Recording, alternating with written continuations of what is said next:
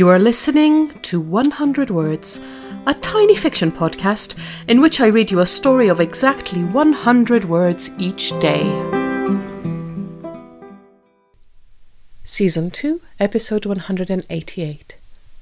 Accent. As she sits on the train, her ears slowly tune into the voice of the man further down the carriage.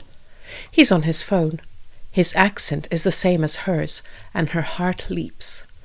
It's not often she hears that in this part of the world. Maybe she can go up to him when he's done, have a conversation in her own language. How she's missed that.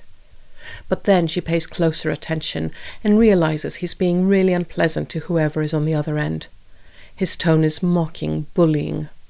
She sighs. She'll give that a miss then.